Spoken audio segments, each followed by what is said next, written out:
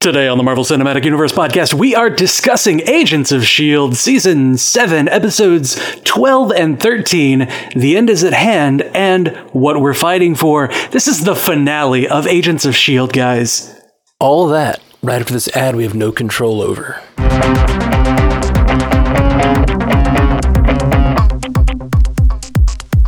Welcome to the Marvel Cinematic Universe podcast. My name is Matthew Carroll. And I'm Jeff Randall. Jeffrey Randall, how you doing, buddy?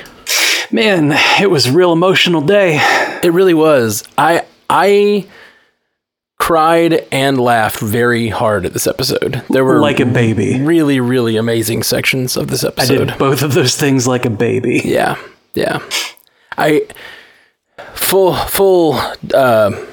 What's where I'm looking for? What even are spoilers anymore, man? Yeah, I was going to say spoiler for sure, but full disclosure, I've only seen this episode once. I normally try to watch them twice, once to enjoy, once to take notes, but we thought it was important to get this up today. So I've only seen it once, so I'm going to have a spot of your memory. But man, what did you think? Let's get it out there. What I guess of the finale, but also as the series as a whole, how did it end for you? Well, I mean, it was really satisfying. Like, this has been it's been 7 years that the show's been on, but it's been 6 years of us talking about this show. So, like, we have a lot of expectations about it, and we have a lot of, a lot of things that we've felt about certain characters. We've got a lot of emotions tied up in this show, and to have it come to the conclusion that it did, like without having to outright lose anybody, so to speak. Yeah, that's a good point. Like, it's a Whedon show, and we didn't lose the main character in the final episode. That's a big deal. Right. Normally, at least a third of the characters are just done for. I'm done with you now. But like the way that it was done, the way that we were reminded that they steal faces, that the Chronicoms steal faces, and then we were presented with like more LMD people, was just like so great because we got beloved characters back. Yeah, we did. You're talking about, I know the agent at the end, I forget his name. What's his name? You said Davis. Davis. What any other beloved characters we get returned? I didn't know how much I missed Piper. Right, but Piper wasn't an LMD. Piper just right. Piper wasn't an LMD, but like getting Davis back. Yeah, that was real cool. Having him be, I'm assuming he's like Coulson now. Right, and that's the thing, is just the idea that like Coulson is being copied and like sort of LMDs are being proliferated around S.H.I.E.L.D. is a really cool thing. Yeah. That was really fun, and I loved the way they were picking on, openly talking about the fact that he's an LMD. Like, it's no secret. He's like, "Aren't you a robot? Can't you do this?" He's like, "Well, you programmed me this way." Like, it's really good. It's really funny stuff. I love when he was like, "Apparently I speak facts." Yeah. And this isn't facts. So I feel like we're getting deep in the weeds when we start talking about Davis, because that's like a throwaway thing, I feel. Well, not throwaway, it's cool, but let's get into these main characters. I guess let's run down the list, because this episode, first off, was really structurally interesting. For them to go from, They had a weird. I'm mostly talking about the last episode, I guess. The second to last was sort of just putting the pieces in place. It's not that it was bad; it was good, but putting all those pieces in place, and they had some really cool stuff. I loved all the agents showing up with the different 084s. That was also just the call out. They talked about 084 so much, and a little shout out to our buddy 084 who writes in all the time. That had to feel good. They said your name like 15 times this episode. they called you out by name. Yeah, over and over again. Yeah, and that was just a super nice call out to like episode 2. Yeah, and they've said 084 before since then, but it was just nice to see it like as a big deal in this episode. It has not been often. A strong connection to the movies with the quantum realm stuff. Oh man, that was cool. And he basically showed up like Ant-Man, you know? Yeah. Oh my God. When Gemma put everything together and then hit the tuning fork, like the tuning fork first off made me remember Umbrella Academy season 1, but right. Beside the point, when she did the tuning fork and like it resonated and then unlocked that door, and we saw the ceiling that had a whole bunch of panels on it. My first thought immediately was, oh shit, that looks like the time travel machine in Endgame. Yeah, it did. It did. And it also those panels looked similar to the quantum realm, like a diving device a little bit. Like the quantum realm door or whatever, quantum gate. The quantum, whatever. Like the platform? The van. Oh, the quantum tunnel. Yeah, the quantum tunnel. That's what I'm looking for. Yeah. So like, I was just super cool to get that connection. Then of course we got this. So we got it all tied up in this time travel elements, and then you had the beginning of the episode. They show all that stuff out of time. They show how that worked. Them in the blue suits are the people interacting with them at the end of season 6, which is super cool and fun, and like just a nice little touch. And then they have to battle with the Chronicoms, and then we get this wonderful coda where it really shows you where every character ended up. And so I think that's what we need to do. I think we need to go character by character, talk about how their stories ended, and what do we think. Okay. Starting with Coulson, I guess. Starting with Coulson. What do you think? Coulson again?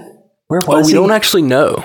We know that he's given he's wandering the world or whatever. I forget the word he uses. Oh no, yeah, he got a new Lola. That's yes. At the very end, he gets a new Lola, but they have this whole conversation about do you want to? She invites him to come teach at the Coulson Academy. At the Coulson Academy. I mean, that's real good. That's real special. Oh man, it warms my heart. They're like, he's the man that held it all together, and he is dead. Like that's a tribute to the dead Coulson, but he lives on in this LMD form, and it's. We talked a lot about LMDs in the first seasons of the show. We talked about what if they exist, what if they don't, like how they might use them on the show. I never expected for our main character to end as an LMD. Yeah, man. Very, and it's very not cool. even like it's partially LMD, it's partially Chronicom, but like really it's LMD. Like it's super advanced LMD, but it's like, it's not. Like he's kind of just an alien at this point, but like the mind got transferred into this body. Right. Exactly. So he in many ways he is Coulson, but in many other ways he's not Coulson at all. He's just a machine, and it really gets at these questions that they talk about all the time over on Superhero Ethics. Actually, they talk about a lot, like what makes a person. Is a robot a valuable life? Is a robot worth saving? All this kind of stuff, and this show, more than any other, really got inside that question, especially with Enoch's death and how it related to Coulson. And like, it's just such a cool and clever way to end the show. With this, and I love that he says, I could turn myself off, but I could do that anytime. And he's just embraced this idea, like, I can die if I want to, but why would I? There's so much to do. There's so much to see. And that's a rad way to go out, Yeah. To go out on his terms like that. Yeah. And I love that at the end of it, when they're in their little circle talking to each other, at the end of it they were all like, yeah, we've all died. We've all done weird things. Like, if we're talking about dying, I've done it like 7 times. He's like, I was a zombie. Yeah. Technically, Mac was a zombie too. And he was like, we don't talk about that. We don't talk about it. It was real good. Mac being the director and standing like such a badass on the on the helicarrier. Yeah, on the bridge of a or not the bridge, but what's the deck? Deck. Thank you. On the deck of a helicarrier. Man, I couldn't think of the word deck. Yeah, standing on the deck of a helicarrier, wearing that cool jacket, just looking like such a badass. Such a badass. That's a great end for him. You know, he's been the director for a couple seasons, but now he gets to, I don't know. It looks like S.H.I.E.L.D. is kind of restarting and expanding again. If it's got a helicarrier. I mean, it's had a helicarrier since Age of Ultron, but still. Yeah. That was cool. That was real cool. It was. What do you think about Daisy? Daisy. Daisy ended in space in what appears to be S.W.O.R.D. God. I wanted them to say it so bad. They basically said it. I mean, they talked about how they're on these missions, and like he called them the Astro Ambassadors. Astro Ambassadors. Sousa likes to call us the Astro Ambassadors. Like, that's real cute. Just Sousa being Sousa. That's such a like 1940s name for something. You know, like 1940s sci-fi. Yeah, when she said that, we didn't know where she was. And I was like, hold up, wait a minute, what? She and Sousa are going to be in Agents of S.W.O.R.D.? Yeah. Or, I was expecting a TV show announcement. Yeah, we had someone, and I don't know where the information came from. You posted it on the It was on Twitter. It was on Twitter. Somebody posted that they were going to be announcing a S.W.O.R.D. show that evening. On Disney Plus. Yeah, and it did not come to fruition, at least not yet. Now, they do leave that open. Although, let's get to the characters, and then we can talk about the overall positives and negatives, because I do have a few negatives. No, you don't. Stop it. I do. No, you can't. You know, I have to. But let's get through the characters some more. We got Yo-Yo. Yo-Yo's running teams. Yo-Yo is running teams and dipping out of cars while Davis is driving. That was so freaking cool. Her using her power that way was she used her power multiple times in this episode. I loved Sousa seeing her power for the first time and going, that's what you can do.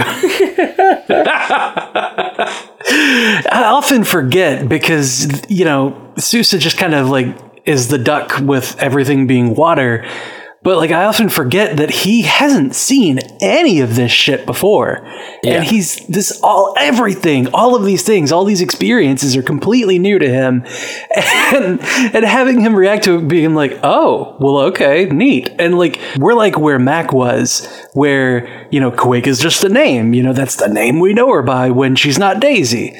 Yeah. And when Sousa's just like, hold up, now wait a minute, that's real goofy. Like, it makes us, as the audience who are just so used to all of this, much like Mac, just take a step back and be like, that is real weird. Yeah, now that you mention it. Yeah, it's super great. And it's just like a funny joke, the fact that like he hasn't seen her do it. Like for a while. Yeah. He has been with them for a while and just hasn't ever caught that activity. And that was just super fun. Yeah. So what about Fitzsimmons? And we're going to use them as one character here. Okay. No, we can definitely talk about them separately. But they end up together, which is super nice. I with a child, Alia, what was her name? Alia. I knew as soon as he said like, all right, you know which star system I'm talking about? No. Hold on to that name. I was like, their daughter's name is Alia. And they didn't reveal it till the very end. I thought they were going to do it right then. I thought they were going to go now. Hold on to that name. Why is that name special? And then she'd go like, our daughter, but it takes them till the very end of the episode. And then you see Alia and it's so special. Because that's what brought her back to the world. Fitz like talked to her until she remembered Alia. Simmons, I feel like, doesn't get as much to do in this episode. She gets a lot to do, but it's, she's in a weird state for this basically entire thing. Yeah, she's like walking around almost catatonic. Well, yes, almost catatonic most of the time, and saying random stuff, which was entertaining and I think a good part of the episode. But like, kind of a weird place to leave Simmons. And then not that they leave her there, but like for that to be her final episode. She had some really cool stuff to do this season, but for her final episode to be just her gibbering and jabbering a lot, it was a little weird. When she, oh my God, when that little girl jumped out of the bed and was like, Mommy! And the way the way that she was crying and hugging her and talking to her, and like how real that felt, I was just bawling. Oh my God. Yeah. And that's what we fight for, man. We fight for family. That's what we fight for. And the little girl saying, like, you said it was going to be a long time, but that wasn't a long time. Oh. Wait, hold on. What?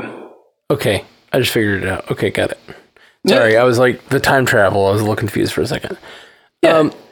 So it doesn't matter how long it takes or when you go. Right. You know, it's time travel. You can go back to the exact same time and spot. I mean, so cool. Like, that was so cool when they were like, guard this with your life. And then Piper and Flint are like, hold on, wait a minute. Hold on. You just said. But like, I know I'm a dumbass, but I just realized that Piper asked for Davis. That was what she asked for. Yeah. It just didn't dawn on me when I watched the episode. I don't know why. That's a really obvious thing. I think even like it immediately followed it, and I just didn't. She said something like, I think Yo-Yo says she's kind of regretting what she asked for. Yeah, and then it cuts to them in the car. I think I was still waiting on what she asked for, and then it never came, and I forgot about it. And it was Davis, of course, the L&D. Yeah. And they would have been the ones to make it. Like, it makes total sense. Matt, what? No, Matt, what? His name is not Davis the L&D, it's L.M. Davis. It was right there in front of us the whole time. Why didn't we see it earlier? We speculated so many LMDs over the years. LMAD, all these LMDs. We never thought of L.M. Davis. L.M. Davis is such a good one. Finding L.M. Davis. Isn't that what that movie, Finding Llewyn Davis? Isn't that? I don't know the reference there. Okay, sorry. No, it's my fault. I'm an uncultured swine. Yeah, it's Finding Llewyn Davis. Oh, no, Inside Llewyn Davis. That's what it is. So Inside L.M. Davis. Ooh, very close. That's where Piper is. I'm sorry. That was inappropriate. That does seem inappropriate. They are agents of S.H.I.E.L.D. They are agents. They take their job seriously. It's very strange. The idea of waking up an LMD, or like creating an LMD version of a fallen comrade like that. That's a strange thing to do. Yeah, did they scan, like, did he have a brain scan that they could upload? Was he in the framework? I would assume if he was in the framework they did, but I don't remember if he was in the framework season. That was a while ago.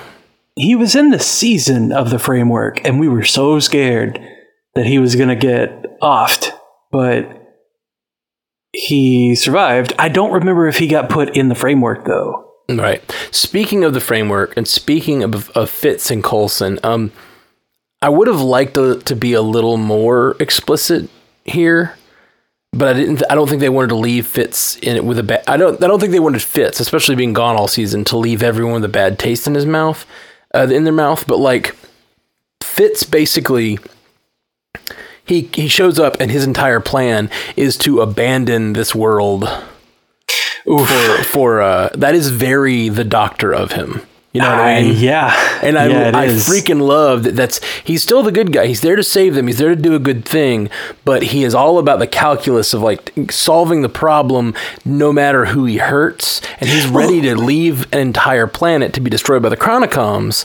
And really, he created this spin-off timeline with the Chronicoms. Like, this is all the things that happened to this planet are Fitz's fault.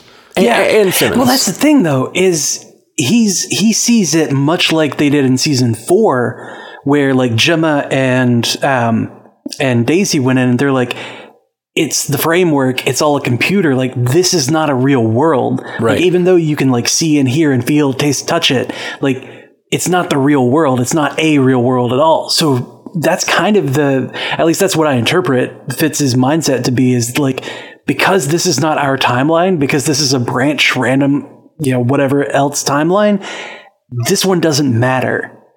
But because of multiverse theory, it is a real planet with a real dimension that can be gone to, basically, that can be traveled to and traversed across. Well, that, but also just like, these people's pain is real. Yeah. Well, that's what I'm saying, is like, these people's pain is real, and the threat that you want to just like run away from and leave here can come after you. Right, and that's not what we do. We're S.H.I.E.L.D. We're bringing a threat home to our universe so that we don't leave these people with it. And that's a beautiful thing. That was such a great way. Now, let's make it through a couple more characters. Right.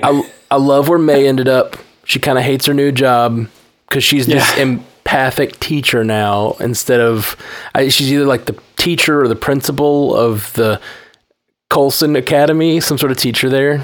It looks like... Well, she's giving a lecture, so it looks like she's teaching... and it looks like it's not combat instruction based on her attire. No, it does not. And based on Flint's attire. I'm so happy that Flint is still alive. And me too. Like, he gets to just go to S.H.I.E.L.D. Academy and be all excited and plucky. I love that he's at S.H.I.E.L.D. Academy. It's so freaking good, you know? Right? I worry, though, if he ever, like, trips and breaks an arm or something, he's just going to turn to dust. What do you mean? Don't you remember in the last season, in season 6, the construct or the constructed people or whatever, the fake entities that the stones made, that S.H.I.E.L.D. made, whenever they got like stabbed or really just poked, they just kind of exploded into ash.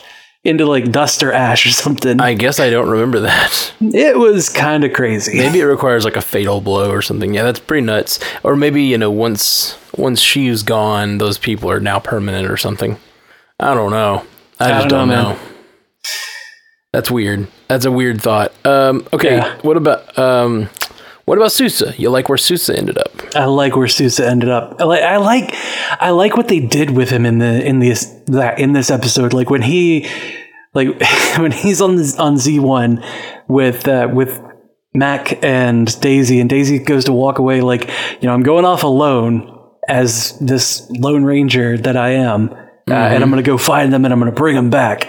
And Mac's like, okay. And Sousa's like, what? Hold up. Like, goes and kisses her. And that was such like, nice. Bet you didn't expect that. And she's like, no, I like where it ended. Like, I'm glad that you did it. That's what it was. I'm glad that you did it. I think he said, I didn't expect that. Like, he didn't expect to do it. Either way. Which is super funny. It was super funny. And then when he got back to the console, and Mac's just like, nice. Yeah. Like, well done. Yeah, the Mac response is my favorite part. Yep. All right. My favorite ending for a character is Deke. Oh, you mean Deke sacrificing himself? Yeah, which is, yes, we can say it. That is one of your big swings, was Deke will sacrifice himself. That was my first big swing. He did not die. But he did make himself he fell on the sword, as it were. Yeah. Fell on the creating of sword. No, fell on the agents of sword. He fell on the shield. That's weird. Okay.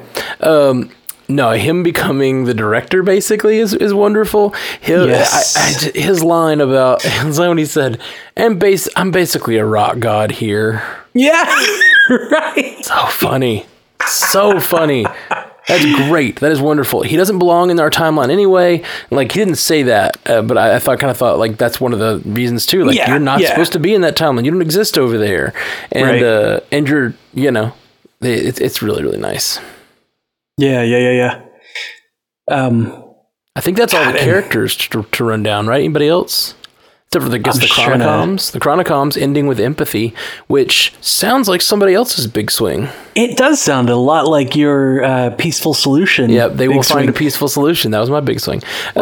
Not only is it a peaceful solution, it is a solution of peace. Like, to give them peace. Yeah, give them a reason to have peace. I loved that as an idea. I love it so much. It's a perfect way to end the storyline. It's the scene that I have the most issues with, though. Okay. Because it was a little anticlimactic? Well, no, I love anticlimactic. No, that's not true. It doesn't have to be a battle to be climactic. You know what I mean? Before we get into the plots and a few of the negatives, I have 3 negatives, and I'll get to them in a second. Enoch's alive, right? Or did they see him? No, I guess he's not. They see him for a second on the. I kind of wish they'd done something with that, because it made me think he was alive for a second. But no, that was before they went back in time. Like when they show up in the blue suits, he's there, right? So they're helping him load. It actually made so much sense. Like into season 6, it's like, who are all these blue guys? Like, who are all these people? Yeah, we didn't know who that was. We didn't even question it later. It's a beautiful, nice little Kaiser Soze moment to find out that was our people. That's beautiful. Yeah. That's beautiful. Especially if they had been planning that all along. Yeah, it's super cool. And I think that they probably did, actually, because if you remember, before season 6 even started, they got the green light for season 7. Yes, that's right. So I guess they were planning it. No, you know, one of the scariest moment that didn't end up being bad, but it really worried me? What? Scariest moment of the episode was when Sybil says, I guess Gemma is taking them back to the thing, and she says, believe it or not, there's unfinished business at the temple. And I was like, please don't tell me they're going back to fight the S.H.I.E.L.D. Like, I realize they have gone through every season's villains, but if you end this Chronicom storyline with them going and fighting the S.H.I.E.L.D. one last time, I quit. I'm going to quit podcasting about this show if you do that. I'll just do one. I'll do this one, but I'm not doing any more. I'll do this one. I'll bitch about it, and no more after that. That's right. Luckily, they didn't do that, so we can continue doing podcasts about the show. I loved the unfinished business they actually did have. Yeah, I really liked that. I liked it a lot. Okay, so let's see. What about? Okay, let me talk about my negatives, I guess. Just a tap on them before we get to the feedback. Just a little tap on negatives, because I do think there's some negatives here. First off, we have been praising the idea of a separate timeline because it could either bring it in line with the MCU or take it out of the MCU. One of those two things could happen. Yep. They decided to just ignore the snap. Like, they made that decision. They had a year and a half since they knew what the snap was.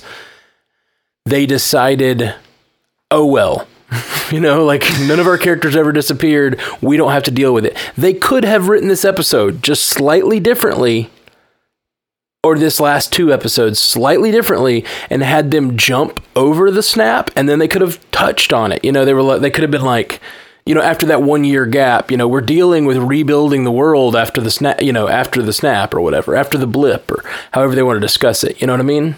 Right. They could have done that. They easily could have had that, like, they could have somehow written it so that they could have, it wouldn't have made total sense with what happened in season 5, but they could have done like we left the time stream, we came back to the time stream, and you know, we weren't in this universe when it happened. That's why we missed it. But instead, they overlapped with themselves for a few minutes, so there is no gap there. We can't headcanon that away. They just never experienced the snap. The only thing that I can think is that maybe, well, no, not even that. Like, I was thinking, well, it's half of all people, not half of every group, right? So maybe they just lucked out, and none of the people in their group got snapped. They could have been the luckiest group, but it's very unlikely. It's like a 2% chance. Not just that though, but you know for a fact that if the snap happened, the agents of S.H.I.E.L.D. would be doing something about it. Right.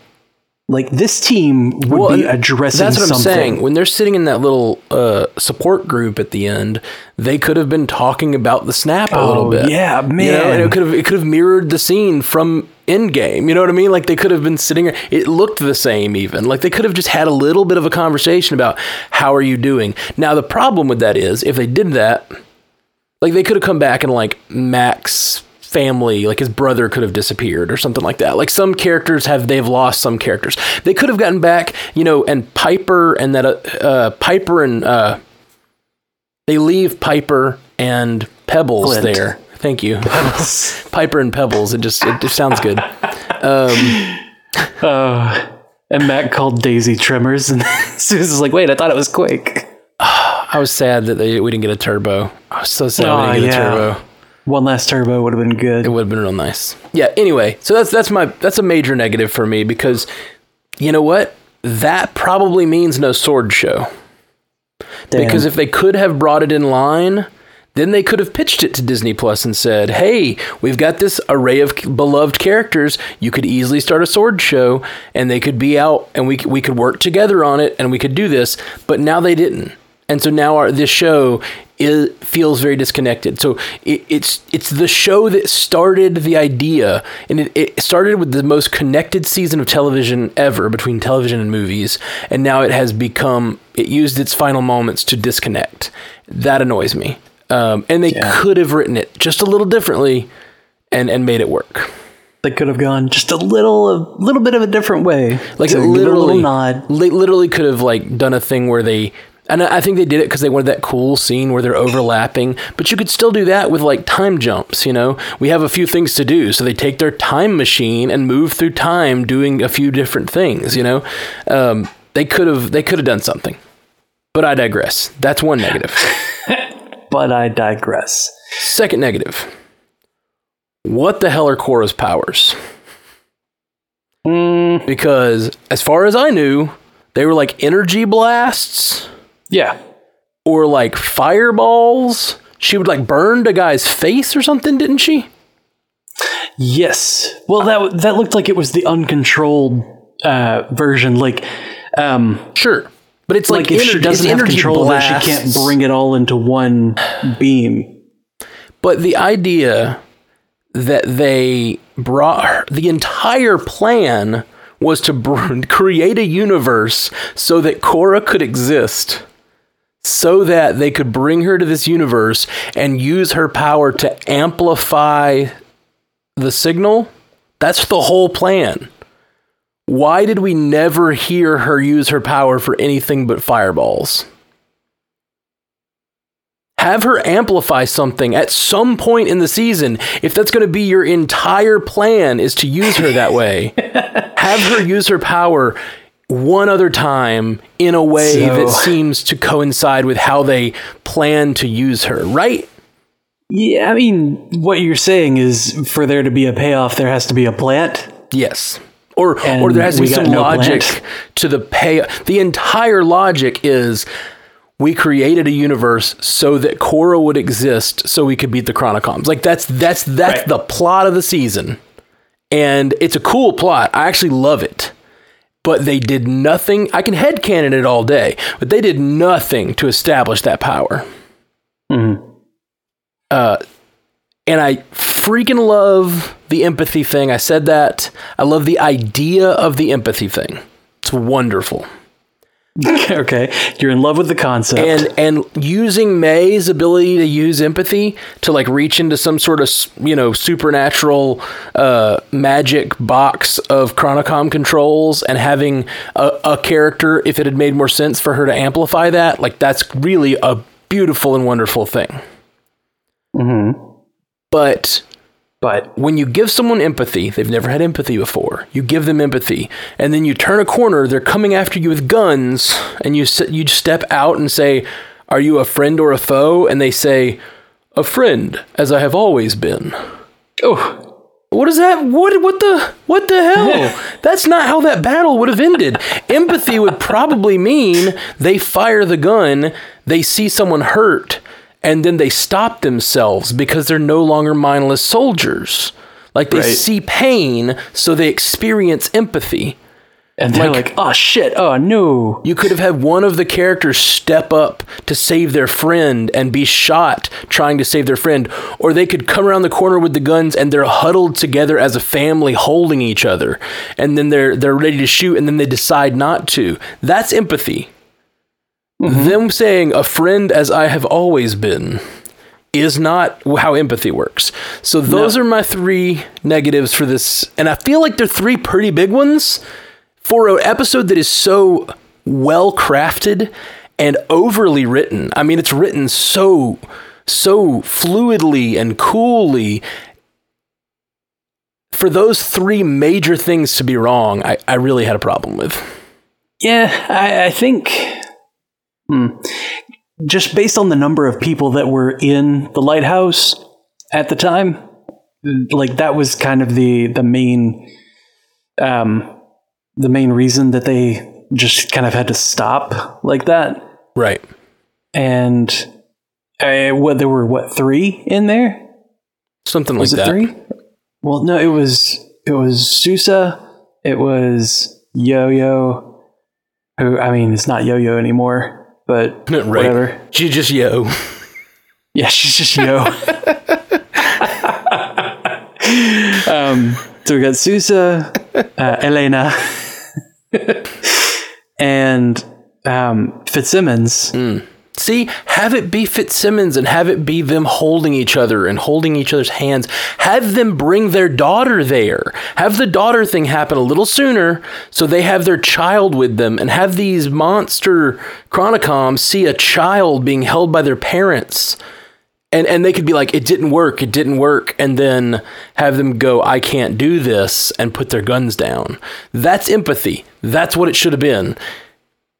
And it was such a beautiful idea. I freaking love it. I love that, like, they have set up they use an entire season to set up May's power to do this. Yeah. They did nothing to set up Korra's power to do this. And then they made the thing that they did as a payoff to me made no sense the way those Chronicoms reacted. Right. Again, so many positives in this episode, but those are my 3 negatives. And I hate to laugh at this. I hate to laugh at this thought that I'm having, because it's kind of sadistic, but if Fitzsimmons had their child at the lighthouse when the Chronicoms were coming in, the child could have been shot, and then all the Chronicoms feel empathy. Yeah. Much the same way that May felt bad about the child in Bahrain. Right. And it would have just brought May full circle. Or yeah, man. Ugh. Yeah, talking about the child getting hurt, I didn't mention it because I didn't want to go there, but I almost was like, and then they could have, and I was about to say either Pebbles or Piper disappear. No. Because they were left there guarding it, like they could have been dusted, and like I don't want to lose either one of them, but we would have known they were coming back, like we have that knowledge, even if the agents don't. But that would have been one way to include it. But where my mind originally went was their daughter could have dusted. Oh no! Oh man, no! They opened the box and it's just ash. It's just ash. Oh man, no! Oh no! Yeah, that would be rough. Okay, let's horrible. Do you have anything else you want to talk about before we get into the feedback? Because I know we've got a lot, and to get into there's feedback. one specific thing that I wanted to talk about that I thought was kind of a nice flip, I guess. Okay. When young Garrett bamped everybody into the bar, or bamped them into the bar. Yeah. And he got shot in the head. He got shot in the head by Victoria Hand. I know. It's great. In season 1, Grant Ward shot Victoria Hand in the head. Yeah. That's awesome. I just love the symmetry there. Yep, that's really cool. Anyway, it's really, really cool. I wanted to put one more pin in your cushion, sure. One more feather in the cap of Korra's power. Not making sense. Apparently, she also has the ability to unspace freeze a human? Yes. Oh, yeah, that's right. Thank you for reminding me. That's almost immediately after the other thing. And I was already like, what the hell are Korra's powers? And then it showed her like bringing Daisy back to life. And I don't mind if her power set is written in a broad way. It's just they have only used it so far as a destructive weapon. And like, I get the idea of her turning and doing something different with her powers. That's great. But like, show me her doing different things before you use her as basically like, look, it's Captain Plot Device. Boop, boop, boop. You need a character brought back to life? You've got a Korra. You need someone blasted a hole in their chest? You've got a Korra. Use Korra. A new product. The latest model of Korra is available at all fine Inhuman stores. Yeah. All right, let's read some feedbacks from the feedbacks we've received this last couple days, or I guess just the last 24 hours. Like, at the top of the document is our big swings. Did you want to talk about those? Oh yeah, sure. Okay. What are your name your three, and we'll rate them how well they did. My three were Deke sacrifices himself. That's a pretty good one. I'll give you 90%. Because he didn't really sacrifice himself. He did in the sacrifice play. He was the one who like, I'll do it. Which so you get lots of credit, but he did stay and become a director of S.H.I.E.L.D. / rock god. So like, sacrifice is shaky. So I'll give you 90 on that one. Okay. Daisy and Nathaniel collide and destroy the universe. They really only destroyed their ships. They only destroyed the ships. So I'll give you a 10% on that one. So you're up to one. Okay. You're up to one full big swing. Nice. And Coulson marries Sybil. He did try to give her love. Sybil did want to assimilate him. That's true. I feel like that's a 50%. That's a good... She wanted to assimilate him, which is basically what marriage is. Right. And he was like, I do not consent. I was just making a bad joke about women fixing their men. Okay. What are my big swings? Yours were Peggy Carter's dead, or shown to be dead. Yep. Did not get that one. Agent Sousa joins the Avengers. I say it's still possible. In 2012? I say it's still possible. Because time they have a time machine. On that ship that he's on, yeah. Yeah. They have a time machine. He's on Zephyr 3, apparently. I mean, does Zephyr 3 not have the time drive? I don't know. We don't know. I'm guessing not. I'm guessing they don't mess with time. I'm guessing they don't give every S.H.I.E.L.D. vessel time travel. Have you noticed how, like, with the Agents of S.H.I.E.L.D. show, like, everything that they do, like, they start off small, they make a personal thing, and then they make a bigger version, and then a bigger version, and then a bigger version. So, like, I'm pretty sure that helicarrier that Mac was on is the time ship now. Yeah. That would be ridiculous. That time helicarrier. Yeah. Time carrier. Time carrier. A time carrier. They call me the time carrier. They call me the time carrier. That doesn't make any sense. No. Why would they call anybody that? So it seems like we got about tied there. I had one that was like fully correct. Solution. That was full on correct. The others, and you had two partials. So I think we were pretty good. All right, guys, so we're going to get to the feedback right after this word from our sponsor. Today, as this whole month, our show is brought to you by Audible.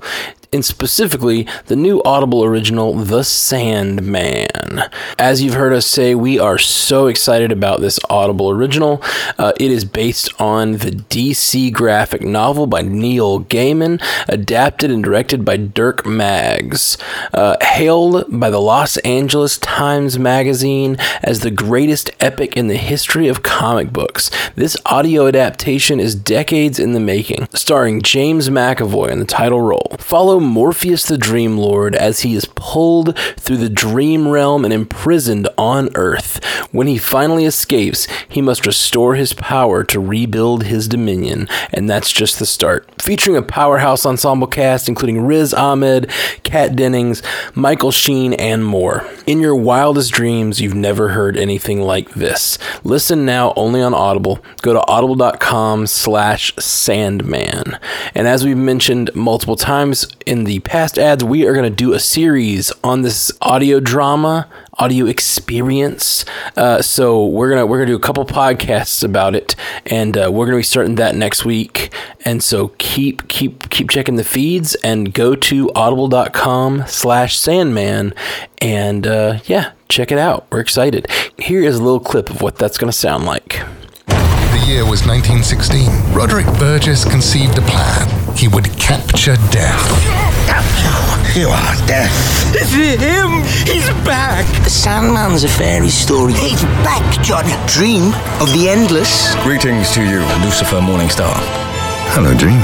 I have shown him fear in a handful of dust. The Sandman. Only from Audible. In association with DC. Just close your eyes and listen. So again, go to audible.com/Sandman and join us as we listen to this audio experience from Audible and talk about it. It's going to be fun. All right, let's dive into some feedback. Andre Sparks says, guys, OMG, that last episode had me on my toes. And the ending was great. I'll miss this show, but I hope to see them again in the future. Few thoughts and favorite scenes from the finale. Fitz basically watched the endgame timeline. Most messed up part was Garrett turning good but still dying. Deke saying he was in charge was great, but him imitating Fitz was everything. Oh my god, that was good, and I haven't talked about that. That was wonderful. The way that he did Fitz's stance where he puts his hands on his back. His accent was so much better than mine. That was really everything. That was really wonderful. It was so good. Andre also says, Daisy basically using a super quake was awesome. I love that they used the quantum realm, so they used two different versions of time travel. Yeah, well, no, actually, I really want to talk about that. Okay. I have talked about the theory. We've talked about theories of Captain America, how he would travel from, if he went back and stayed with Peggy Carter and that was a different timeline, how he would get back. And we've talked about the idea of using that GPS device to travel between different timelines. And they did that right here. And I loved that, they directly did the thing that we've been headcanoning for a couple years. Yeah, they used Fitz as the anchor. Yeah. Yes, they did. Well, so it looked like Z1 was the version of time travel that's similar to the stone, because they cut out a piece of the stone to do that. Right. And then they put that in a canister and shoved that into the time drive, or the jump drive. So they were using it to make a bubble around the ship so that it could hop as it needed to. And it's funny. It's funny that Gemma called their time jumping skipping like a rock on a pond, because it was literally a rock that was causing them to jump. Yeah, that's cool. That's a little funny wording there. But having that be their way was basically like sliding across this one timeline, kind of, or like sliding directly back in the timeline, I guess. But they apparently created a branch timeline, and it still exists. So they slid back, and that caused the split in the time stream, right, or in the timeline. All the changes they made caused ripples, then waves, then a dam, and then a dam. And so, on the branch that they were on, Fitz is still in the original timeline, and he's that anchor point, so that they can they don't have to go all the way back and then forward. They just go the shortest distance between 2 points, straight line through the quantum realm. Yeah. Yep. I liked it. It's intense. Anyway, Andre continues with, hope to see them in Marvel Future. Daisy in space, so we get to meet Thor or the Guardians or Captain Marvel. Mac and Yo-Yo can meet up with Fury. Fitzsimmons could still show up if needed. May and Coulson could now be in Young Avengers since they work with new recruits.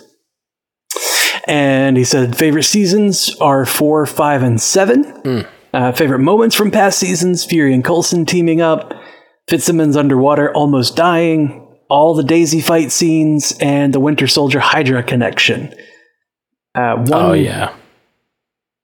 One unclosed thread: the Inhuman that fell in the ocean. I'm not sure what he means. In season 2? Oh yeah, it was the ice guy, right? No, it wasn't the ice guy. It was the guy who looked like he went back into an Inhuman's cocoon, like into the husk. Yeah, that's right. All over again, and then went to the ocean. Right. Huh. Yeah, I guess they just I think never that was brought that back. Senator Nadir's brother. Weird that they never brought that back. Good call. Yeah. Anyway, Andre says, sorry for the length. I heard you guys almost at 500 episodes. Keep it up. Thank you. We will, and we'll be letting y'all know. I'm sure we'll do a live stream for the 500th. We're probably just going to do like a party for the 500th. I don't know. Like, unless there's something pressing, we'll probably just do a good party. Yeah. Party on Twitch. Party on Twitch. Arrows. Party over here. Party over there. Let's see. Emily Sissel. Oh my goodness. She basically live tweeted at us. This is very funny. Emily sent these messages. I guess she basically live tweeted the thing. So while we were last night doing trivia, I just kept getting alerts on my phone telling me spoilers. And I was like, don't look. No. I was doing the same thing. My phone was like, it was right here and was just like, I'm like, I'm not looking because I know what that is. We're both connected. We're both connected to the account, so it just kept going like, zzz, zzz, zzz, zzz, and we're like, nope. I'm playing code names right now. I can't look at anything other than this board of code names words. Let's see. Oh no, I had scrolled down. Okay. Emily says, I love that it's just like 8:58 p.m., 9:07, 9:38, 9:41. Like, she was just like, bam, bam, bam. That's really great. Thanks for writing them in, Emily. Emily says, as soon as they said 084, I knew it was him. I knew it. That was their first mission as a team together. 2 hearts. I'm definitely live tweeting and sobbing. I miss Fitz so much. He's my absolute favorite. And then she says, Deke Squad continues. He's totally meant for the 80s. Oh my God, Deke is the director. Faced with tears of joy. No, sorry. Faced with tears of joy.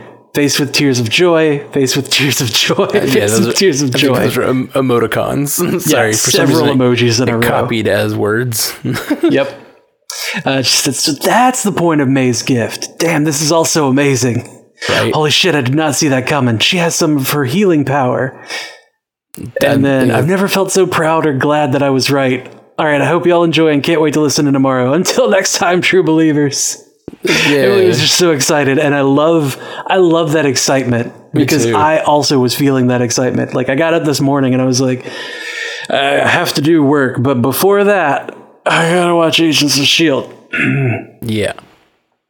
So I had a couple of messages come in while I was watching Agents of S.H.I.E.L.D., but it was mostly like, hey, are you, like, I see you got a lot of work done. Are you still working on this thing? I'm like, yeah. Yeah, just doing it later. I'm working on it right now. I'm busy at work, man. Right this second. All right, let's see. Matthew William. It says, insert cringy video of me crying here. Damn, Disney, you need to bring this show back. Right. Hashtag bring back Agents of S.H.I.E.L.D. Agents of S.H.I.E.L.D. finale. So I wrote him back. I was like, I definitely am left wanting more, but I think that's what we want, right? Like, as much as I would love more of this show, and I would love to see these characters show up again, I think this show, like, really ran its course and ran it well. You know? Yeah, I think this particular show, with the premise that they are on, or that they started with, even, like, it has run its proper course. They have done everything that they needed to do to bring it to, like, a satisfying conclusion, even though like there's that one Inhuman that's in the ocean. But like pretty much most of the things have been tied up nicely and everybody's in a good spot. And honestly, they could spin off so many shows from this finale. Yeah. Like, I was thinking about that. Every one of these characters could be a show. Like, yeah. Not even an exaggeration. Every single one of these characters could be a show. Director.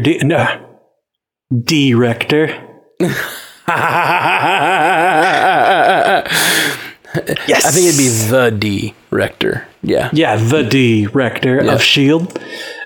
In the alternate timeline. Mm-hmm. And dude, I would love that. And that could go on for a while with no end in sight because the universe still exists. You know, they could do whatever they want over there. That's an open playground. Yeah. And then every once in a while you could get crossover episodes where they visit the other timeline or something. And yes. It'd be good, man. It'd be real good. That'd be so great. Fitzsimmons. Right. They're retired, right? They said that they were retired. I think Fitz is retired. Oh, that's right. Fitz is retired, but Gemma is analyzing biosamples that are being sent to her. Yeah, so she's still working in some capacity. Yeah. I don't know how much. She did say that she's going to do it after Fitz went to sleep. Yeah. What if she's doing that behind his back? Secret scientist. There's another spinoff. Secret Scientist. Gemma the Secret Scientist. Just her staring at test tubes at nighttime. Yep. Slipping out of bed to stare at test tubes. Gemma's lab. It's like Dexter's lab, except it's Gemma. Yeah. It's like way more boring. Like nothing happens. She just stares at samples. Yeah. Yep. What's Curio have to say? He says, "Hi. I've got a question about the series finale that I would love it if you guys addressed on the cast. If Fitz was able to create a quantum realm portal / time machine, we can safely assume his intellect is on par with Tony Stark, right? I've just finished watching the finale now, and I'm still in tears as I'm typing this. I cannot wait to listen to the cast about this episode, as it'll be the last time you guys do a cast on a new S.H.I.E.L.D. episode. Love you guys 3000, and keep up the good work." And sorry, but also Daisy being in freaking space? Like, is she now an agent of S.W.O.R.D? How great would it be if in Captain Marvel 2, we get a link up between Daisy Sousa and Cora with Carol Danvers in some deep space nebula? Yeah. And then emojis that are blah. Very excited emojis. I think she is S.W.O.R.D, first off. And as for Fitz being as intelligent as Tony Stark, I think it's possible that he is as intelligent as Tony Stark, but he did have the help of a Chronicom. Yeah, so there's a little different there. The help and the technology of a Chronicom, to build the time drive. So, and it also took him a long ass time to do it. That's true. It seemed to take Tony a weekend. Yeah, Tony was just like, shit. That's mom's word. And it could also be the fact that like Tony has a lot of money where he can kind of do whatever he wants. Tony's got like damn near unlimited resources. Yeah. That he can just throw at it. Fitz is, doing his best with his intellect, but it's like if you have intellect but no money, what can you do? And he's done a lot, but like if you have quite a bit. Unending intellect and unending money, you can actually make a lot happen like Tony Stark has done. All by yourself. All by your damn self. Mm-hmm. Let's see. 084 says, I'm still kind of bummed to hear it takes... What? This is from last week. He's talking about our last S.H.I.E.L.D. episode 2 days ago. Right. So this is not feedback for the show. This is feedback for our show. Yes, correct. Yeah. Okay. He said, I'm still kind of bummed to hear takes like it doesn't... Or it's going to get fixed so it doesn't matter. Haven't we all been through trauma and felt pain in our lives that maybe got resolved at a later time? That pain was real, right? That shouldn't be invalidated. So I don't believe that the issues happening in this episode that might get resolved in the finale should be treated with so much apathy and criticisms of a lack of weight. The characters still experience it all, whether or not they'll also experience a solve later on. I don't know. Listening to so many Marvel podcasts this week, I feel a little like more time is being spent talking about what these episodes aren't versus what they are. I guess we'll see what happens tonight, and if it's a possible happy ending, somehow brings opinions of a great character episode down even more. I know I shouldn't care so much, but I do. Hopefully this comes off more as a continuing this conversation about quality and expectation and not as an attack on you guys. Still have all the love for you. Until next time. Thank you. I didn't feel attacked. No, I don't feel attacked at all. I think that's a valid thing to feel. I think there are ways to make something weighty that is going to get undone. But I don't think they did the work here. And they may not have had the time, but something like showing people working in the Triskelion, showing the horrors of people dying, because those are the people experiencing pain. Our characters don't know. These are different versions. They're going to go back to a world where this never happened. So our characters aren't experiencing that pain, loss. They could be experiencing some fear here. It just didn't. It did not drive that fear home for me, and they did not drive that that pain home for me. Like, yes, it is absolutely true that you can experience pain and get it fixed, and it's fine again. But I just don't think they sold it personally. So I'm not. I enjoy. I really enjoyed the season, and I really enjoy that episode even.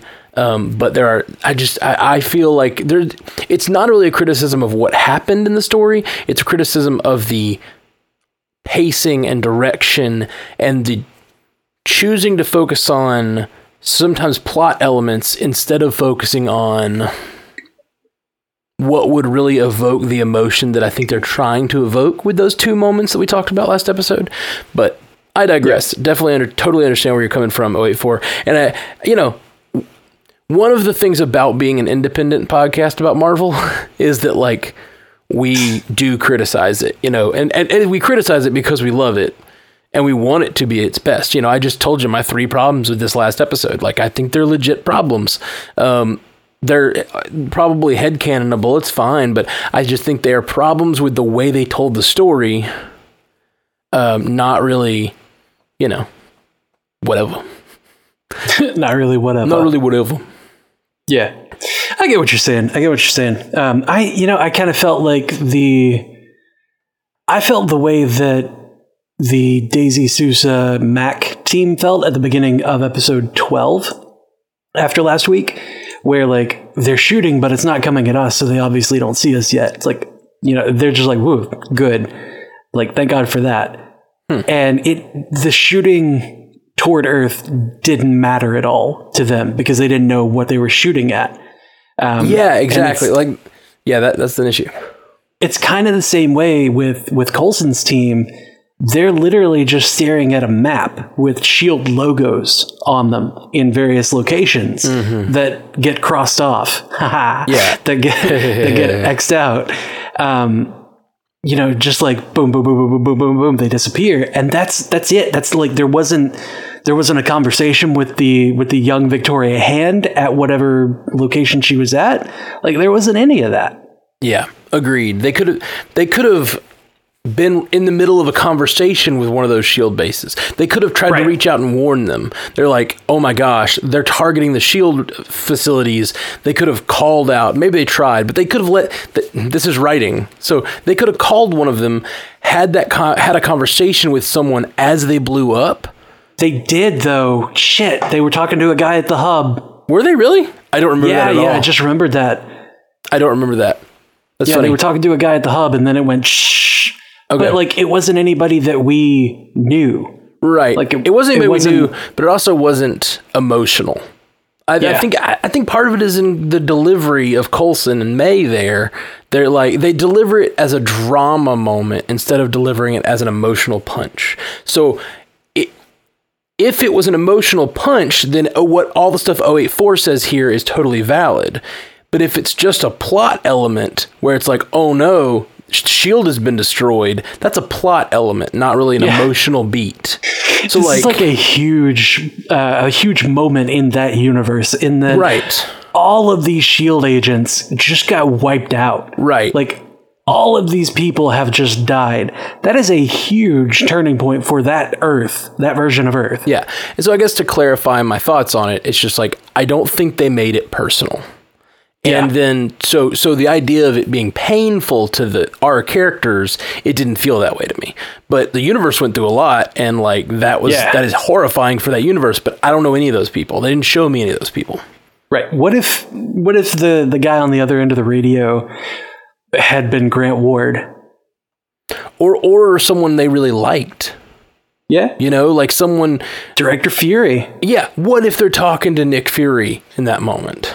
I don't think he was director. No. He wasn't director. What if he was like a field, whatever? Oh yeah, just like a field agent stationed at the hub. Or they're talking to Coulson.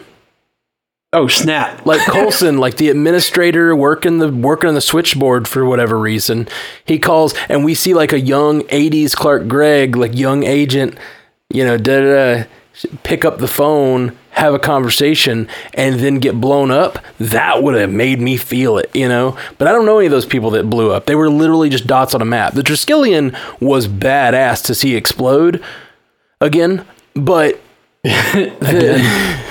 but it was from the outside. There were no people exactly that we saw. Like that's all I'm saying. We can move on, but I think that's why we don't feel that way. But I get your impulse to defend it, and we're not necessarily right. It's just how we feel about it. Right. I'm going to go ahead and definitively say that we are correct, and you feel incorrectly. All right. Okay. Drew Gregg sent us an email. Hi, Matt and Jeff. Hello. He says, I love this series. I'm going to miss it so much. After 136 episodes, S.H.I.E.L.D. has become my favorite TV show, or at least my favorite in this genre. I made a Fitzsimmons sandwich for the episode. Yay! Prosciutto and buffalo mozzarella with a hint of pesto aioli. It was very good, though I probably put too much prosciutto on it. I'm going to go ahead and stop you there, Drew. There's no such thing as too much prosciutto. So, you're wrong. Again. Stop telling everyone they're wrong. Mm-mm. When they are, I have to. That's true. That's just called integrity. Yeah, right? I can't let injustice like this slide. All right. He says, thoughts on 712. I love seeing Fitz again with the rest of the team. When Simmons wasn't remembering things, all I could think of was the dementia you guys talked about the other day. When the team snuck on board the Chronicom ship, I felt a lot of Star Wars vibes. Ooh, just totally. to make Matt mad. Oh, no, I totally see it. It definitely felt when Fitz came out of like the quantum tunnel, he had his Ant-Man helmet again from season 5. That was pretty cool. That was really cool. And having that come back, coming out of the quantum realm too. So it like when he appears, like he basically pulled an Ant-Man, or like he was like actually using Pym tech. Basically, freaking loved that. Yeah, it was so great. The vibe that I got off of, I guess it was 712. When Daisy was in the Chronicom ship and none of the robots were addressing her in any way. Yeah. I got 13. Star Trek Borg vibes. Oh, totally. Yeah. Thank you for making it correct. And Drew Gregg for bringing up Star Wars. You bring it home to me with that Star Trek knowledge. No, I thought the same thing. That is exactly how the Borg act. So yeah, totally. It's like, we're not a threat. They're not going to respond or react to us. And when Deke was like, you're right, that is weird. I was like, I know, right? The Borg are freaking weird. But I digress. Anyway, Drew continues with thoughts on 713. I love seeing the quantum realm on the small screen. I really think this is a secondary timeline where Thor went for the head, and I'm fine with that. Jed Whedon did a masterful job with this show. I'm so surprised this got 7 seasons, but I'm so happy it did. They got to tell their story. I cannot wait to rewatch this again and again when it gets to Disney Plus in the US. Hopefully September 11th, as network TV seasons can stream 30 days after airing the season, or in this case, series finale. This season was a love letter to the fans who have seen every episode. I've been on board since season 6, but I felt all the feels. I'm going to miss these shows. While the Disney Plus stuff will be great, these shows, and this one most of all, just has a sense of familiarity to it that I doubt WandaVision will have. Mm-hmm. The final scene was great. I loved seeing where all these characters were in 2020. They were all on a futuristic Zoom call. Agents of S.H.I.E.L.D. Season 7 predicting 2020 one last time. All that social distancing. Thank you so much for this great podcast. I have loved it for a considerable amount of time. Thank you, Drew. Thank you so much. You. Man. Yeah. I see. I totally see what Drew is talking about here with the idea that these shows that we're getting, they may be like the highest quality TV we'll ever get from Marvel. And it looks like at least the highest quality we've ever gotten. But the trade-off with that kind of quality is you're not going to get as much of it. And that's cool, but you aren't going to have this. It's not going to be like your favorite thing you watch 20 times a year. It's going to be like a treat every once in a while. And I think it's going to be great. I'm really excited about it, but it's not going to be the same. This is going to be a loss to my life. I'm going to miss S.H.I.E.L.D. a lot. We're going to have to, though. Like you say, it's not a thing that you get to watch 20 times in the year. Like, we're going to have to. We're going to have to watch Falcon and the Winter Soldier 20 times in its entirety just to fill that dead space. Fair. Or, we watch WandaVision and Falcon and the Winter Soldier like back to back a couple of times because, they'll have however many episodes together. We'll eventually maybe get to the point to where like there's enough Disney Plus shows. See, that's kind of the thing that I'm worried about is getting the Disney Plus shows often enough. You know what I mean? Like this has 20 episodes or 13 episodes a year, and it doesn't feel like Drew said, familiar. Anytime you're not getting sort of like every episode sort of feels the same. Like in a 6-episode arc, it's going to be like you introduce what's happening, big things change, mid-season finale, like The Walking Dead. Like at least that first season, Walking Dead, kind of like The Walking Dead first season. Yeah. I could see that, and the 20 or so episodes. If they get like Moon Knight, She-Hulk, Miss Marvel TV show, all of these that they're talking about. If all of those go on in the same year, even you're talking about potentially. What, like 30, maybe 40 episodes of TV? And like, even if it is 40 episodes, it's not 40 episodes of the same characters having, interacting with the same arc. And unless they are, and then that's baller. And then as Drew said, you have that safe, comfortable place that's the same every week, and you're just not going to have that with these shows. Now, they may do other shows like, I don't know how many, like She-Hulk may be 13 episodes, in which case that'll be cool. I think there's room for shows like that, especially with like a She-Hulk where it could be like a sort of drama, procedural type show where she's actually like working cases and stuff, and she's being a lawyer, and that just existing in the Marvel universe could be great. Ooh. All right, let's hit this last feedback, and then we're going to talk to our live chat and see if we had any questions in the live chat. I saw a question in chat, and I really wanted to participate. Oh, okay. Well, feel free. We can. No. It's just an open-ended question that J. Scotty for real said. What are S.H.I.E.L.D. and SWORD acronyms for? Wrong answers only. Oh. That's more of a like Facebook thread participation here on the cat. I don't know if you saw it, Jay Scotty, a couple of I don't know, it was like a year ago or something. We had somebody brought up DC. Was it DC? Oh, DCEU. The DCEU, that's what it was. And you went deep and did like 30 different combinations of DCEU. We need to find that thread. That thread is mwah. And then we did another one, S.H.I.E.L.D. Somebody did S.H.I.E.L.D., like wrong answers only, and somebody did all S.H.I.E.L.D., right? They did S.H.I.E.L.D. It was all these random words, and they were just, a lot of people were just using random words. I did respond to every one with Hydra, but saying the opposite of what they were saying. Oh, wow. It was also, and no one noticed, by the way. I did it for like 14 different people. I don't think anyone caught onto my game that every one of mine was Hydra. It just seemed like I was responding because I was doing full sentences, but they were all spelled Hydra. We need to find these threads. Those are good threads. That was... It was like a Hall of Fame threads right there.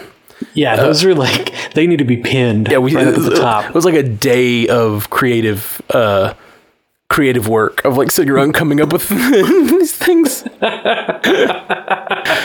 All right, last one. 084 had one more email. This one's actually his comments on this episode. Okay. These episodes. These episodes. He said, okay, so that's 2 S.H.I.E.L.D. finales that have gotten me to tear up. The difference being that this one had me subtly wiping my eye in my office cubicle while watching on my cell phone. Aww.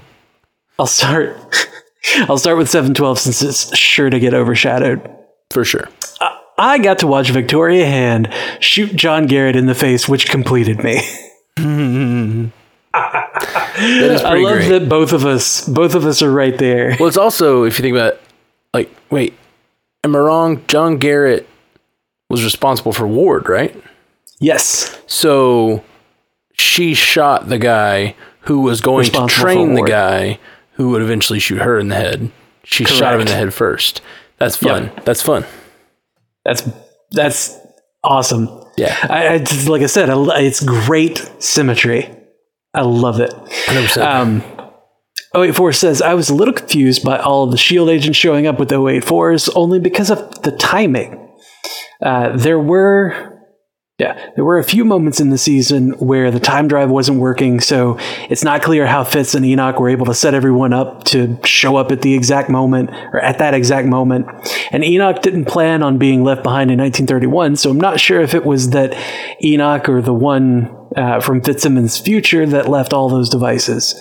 But it led to a really cool reveal with Fitz coming out of a quantum portal, so I'm not going to harp on it too much. Yeah, I think that whole thing seemed magical, and I think the idea is sort of to set up Fitz as this godlike figure that you know, he's off doing things.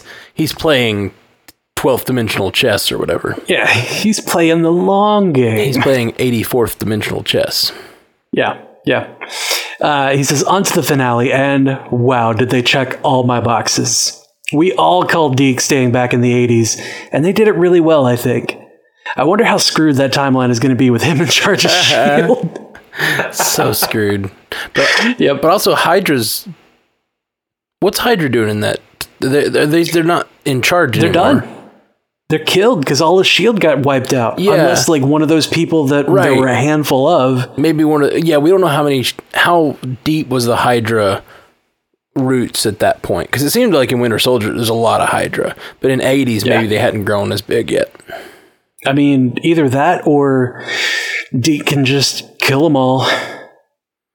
Start over. Well, he does have some future knowledge. So we say it's going to be screwed, but, like, he does have future knowledge that, like... He's the future man. He's the future man. Yeah. But he's also kind of a fuck up. Yeah, for sure. What do you do when future man is a bit of a fuck up? Like, what happens in that timeline? I don't know, man. Man, I want that I want that timeline real bad. I want that spin-off show, The Director of S.H.I.E.L.D. The Director. Yes. All right. His prediction that they'll see him again is dead wrong, considering the probability that the exact same reproductive cells come together to make Alia that made Fitzsimmons' daughter from the Lighthouse timeline, and the probability that the same thing happened with Deke's dad and the same thing with Deke himself. Put simply, that's the only Deke that will ever exist. And honestly, I love Deke, but one is plenty. The Quake Off had some really great action moments, as did the battle with Coulson and May versus Sybil and the Hunters. And I love that they beat the Chronicom threat with May's empathy power in the end. And of course, there was the final 12 minutes, which I'd like to just have playing on repeat. I do love that Fitzsimmons they get their happy ending, with what seems like some science-y freelancing sprinkled in. Mac and Yo-Yo get to continue fighting with S.H.I.E.L.D. along with Piper and L.M. Davis. Oh, he said it! Oh, wow, nice. He got there before I did. Yeah, he did. Okay. Mac and Yo-Yo get to continue fighting with S.H.I.E.L.D. along with Piper and L.M. Davis, and I just wonder what his family thought of that decision. Oh, well, it was a cool moment. Coulson gets a new Lola and a school named after him, with May seeming to be running the show, or at least a big part of it. And Daisy is starting S.W.O.R.D.? Lots of question marks. At least I really hope that's what it was. I would love to have seen an agent in the background with green hair, and at first I thought that was the new recruit that they were talking about, but then I realized it had to be Cora. And I'm fine with that. Daisy has been my favorite MCU character. She started her journey completely alone and ended it heading towards adventure with the promise of family in more aspects than one. And if one of those aspects is a character that maybe could have been written better, it's not going to bring me down. A big thanks goes to the showrunners, cast, and crew that gave me my favorite show, and also a huge thanks goes to Matt and Jeff. Your podcast has gotten me through some really hard times, and I'm excited and proud of you guys for launching PandaVision and branching out like you have. I'll be following and nerding out with you all along the way. Until next time. That's very, very, very nice of you for. Thank you. See, now people can see what it looks like when I tear up. Yep, me too. Which I don't know. That's just the idea that this show is over, man. It's been such a huge part of my life for 6 years. I'm freaking sad and but also really excited about how it went. I really loved this last episode. Yeah, man. God, it's so emotional. Screw this emotion. Let's listen to some 80s music. Oh no, I can't stop thinking about Deke. Oh no. He's all alone.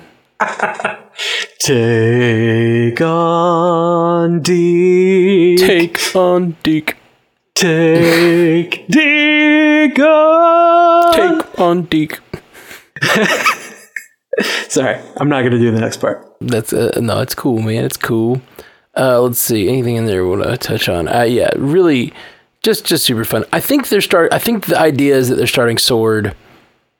But I don't know that they're there yet. They call them the Astro Ambassadors, apparently. So, like, I'm guessing that they're probably setting up some sort of diplomatic relations with the Chronicoms and maybe, like, starting to work with other races and such. But, like, the idea of S.H.I.E.L.D. is that they're, like, this, sort of military arm. And I'd really, maybe sort of. I could see that developing, like that whatever they're doing could be developing into S.H.I.E.L.D. I don't know. This could be the SSR to S.H.I.E.L.D.'s, S.H.I.E.L.D. Yeah, this could be what SSR was to S.H.I.E.L.D. Yeah, could be. I mean, S.W.O.R.D. stands, like, if we're just looking at the acronym in comics, it is Sentient World Observation and Response Department.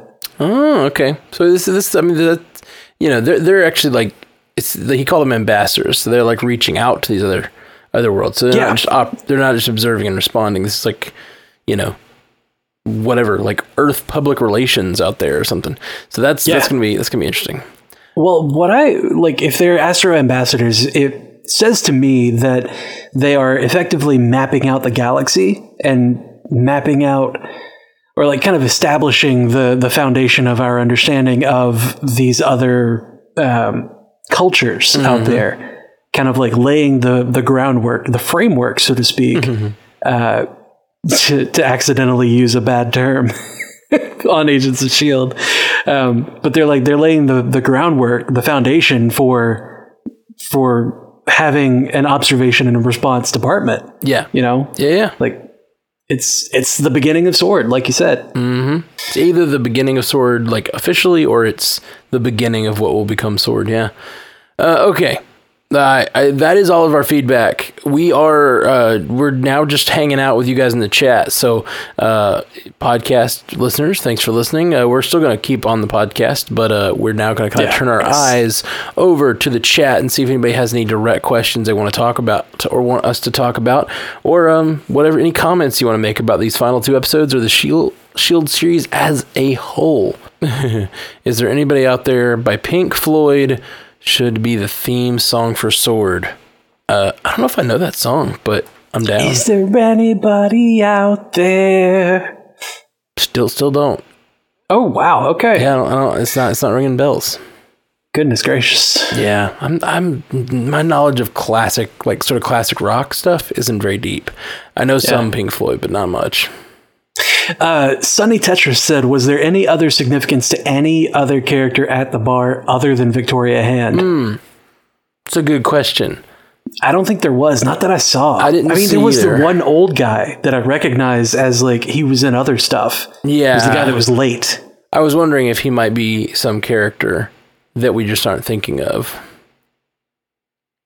Yeah, I don't know. There was a mention of someone coming home from World War II with one of them, and I was thinking maybe that could have been some of our. Oh man, like some of the Howling Commandos. Yeah, or someone that could have interacted with Cap. Like Jim Morita could have been. Yeah, there, which he already has a. Jim Morita already has a ancestor in the universe in Spider-Man, right? Yeah. Like I think it was his Jim Morita was his grandfather. Yeah, that's cool. Yeah. God, what was that guy's name? He was in Night at the Museum. I don't know. That's the most random movie. The older guy? To peg somebody from. The older guy? Yeah. Yeah, I don't think we're supposed to know who he is, I guess. There might be something that I'm not thinking of. I can't think of a... Bill Cobbs is his name, and he's credited in The End Is at Hand as Old Man. Okay.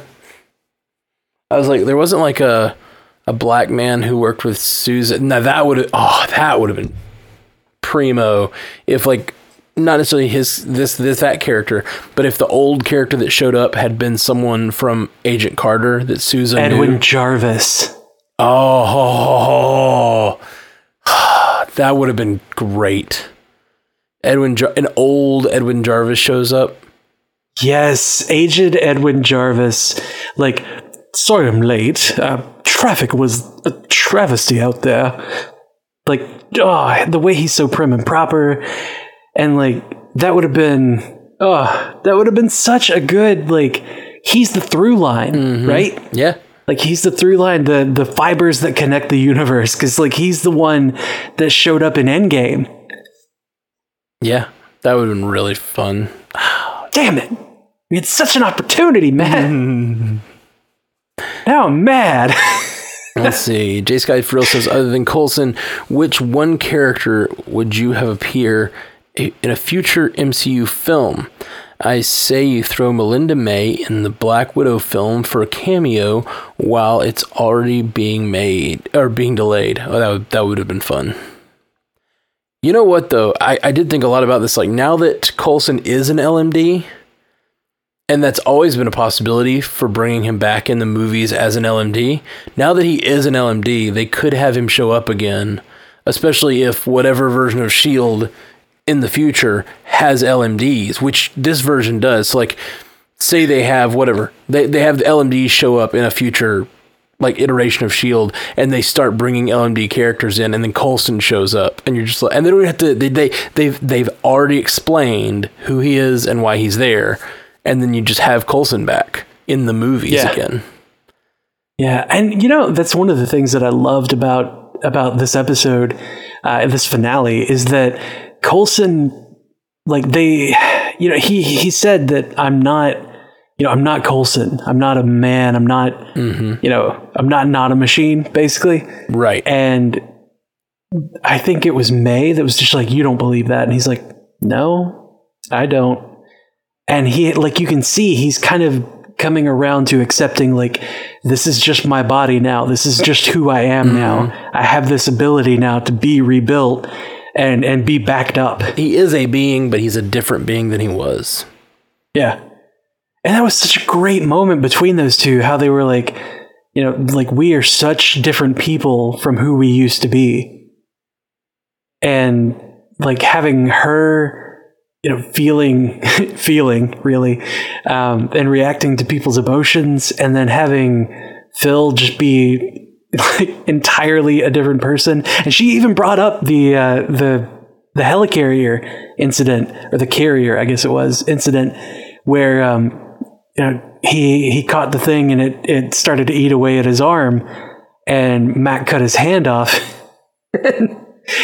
and she pointed out, like, I remember that room. It cost you a hand. And he was like, yeah, that used to seem like such a big deal at the time. That line was so great. Yes. Oh, man. Waterfall Angel here says, Cora's power is energy manipulation, which can be used in a million ways, really, like whatever she did with the electricity in the lighthouse. That is a good point, that they did use it differently than destruction. It was still destructive, but that she did use it to, like, shut down the S.H.I.E.L.D. base, which, yeah, that is different. I didn't think about that one.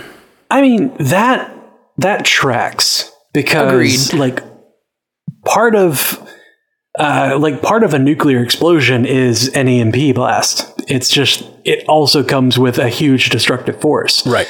So, disrupting electronics with an energy pulse is like, that makes total sense. Yeah, but 100%. Bringing Daisy back to life. Yeah. Bringing Daisy back, and I just wish they had, like, I mean, it's just like any other powered person that we talk about. Like, we always have a problem when they don't define their powers well.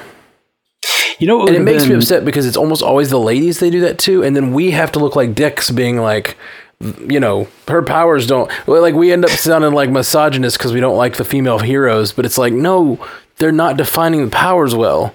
And I mean, like, I even think that's a problem for a character like Thor. Because I don't really know how strong he is. From moment to moment, he can kind of, like, shift around.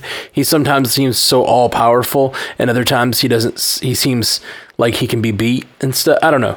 So, like, it's not only women characters, but it does seem like the major two that we always talk about, Wanda and Captain Marvel. Oh, yeah. And I guess Vision also isn't very well defined, but... Is it because you can pass right through him? Yeah. But he often isn't around. Like, he hasn't been around enough that I've had to question his powers very often. Yeah. And, like, not only that, like, he didn't get much screen time in, like, he showed up toward the end of Age of Ultron, and then his next movie was Civil War, where he didn't get much screen time. And then his next movie was Infinity War, where he was gimped for most of it and then killed at the end of it. And then we haven't seen him again. Like, in that form. Like, we've had Paul Bettany. God, I almost forgot his name. We've had Paul Bettany as Jarvis for, since 2008. But, like, this version of Vision he hasn't had much screen time to, like, really show off or even test his own abilities. I will say, so, like, with Wanda, it's partially she's never had a solo film, which we're about to get a series. Hopefully her powers will be more defined than anyone else's by the end of that series, because she will have had more screen time than almost anyone but Tony and Cap, I guess. But, like, historically, her powers are the ones... Like, her powers are the ones that are absolutely least defined. Right. In And comics. OP, too. And OP is fuck. Right. To the point where they talk about killing her. Like, yeah, I agree. I love that comic. I love that story. It's good. It was a good one. Let's see. Sunny Tetris in the chat says, I'm still really confused about the blue hazmat suits. Did Gemma and Enoch know that was them in the future? If not, who sent the reinforcements? I don't know that they knew exactly in the past that they knew. They definitely were the ones that sent them in the in the past. So, like, it's possible these blue hazmat guys showed up in the timeline and they said, well, I guess this is part of the plan that I've devised with the however many years I have between now and then. Yeah. I don't know. Well, maybe... I mean, Fitz did look at the time stream and work out, like, he even gave percentages and whatnot. So, like, he worked out a lot of the calculations. Maybe he said, okay, here's the plan. When you go back, you're going to have backup in the form of people in hazmat suits. It's going to be the team. Don't, let them help you load things onto Zephyr, but then let them go. Right. That's my headcanon. Yeah, it's tough because there's just not a lot. They did a lot in one episode. Like, a lot. The entire telling of the final story of Fitz and Gemma and then having a fight with the Chronicoms, and then giving us like a 12-minute thing of them, having their final moments. Like, that's a lot to do in one episode. Any one of those things could have been an episode. It's true. And, man, if we had gotten like a flashback episode of them. Yes. And then that probably would have fleshed some of these questions out. But as we got it, we really just don't know exactly is the problem. I think there's plenty of ways to look at it where it works. And sometimes that's what headcanon is, And a lot of these shows sort of rely on you having to be like, all right, well, this could work this way, so it does. What is on screen at least makes enough sense to make sense of it. So there we go. Waterfall Angel says, I wonder if they just don't know how do you give exposition explaining someone's powers. Like, I think there's also a lot of times when the powered people themselves don't know the extent of their own powers. Yeah, that's true. That's true. And you're still learning. They're still learning as they go what their powers are like. That's fair. That's a fair point. I like when they're learning how their powers work and like we can watch and learn with them. When it's logical, like when there's a logical leap to be made, like if I can do that, then I can probably do this also. Or, I can jump to that if I'm, if I practice enough or if I have enough control. But like energy manipulation into bringing Daisy back from space death is kind of like, it's a stretch. Like they could have maybe even set that up with like, Nathaniel, oh my God, if Nathaniel had told her that, your power is not only for destruction, it can bring life and save life. And then like, she calmly presents some energy like to a dying plant out there. Yeah.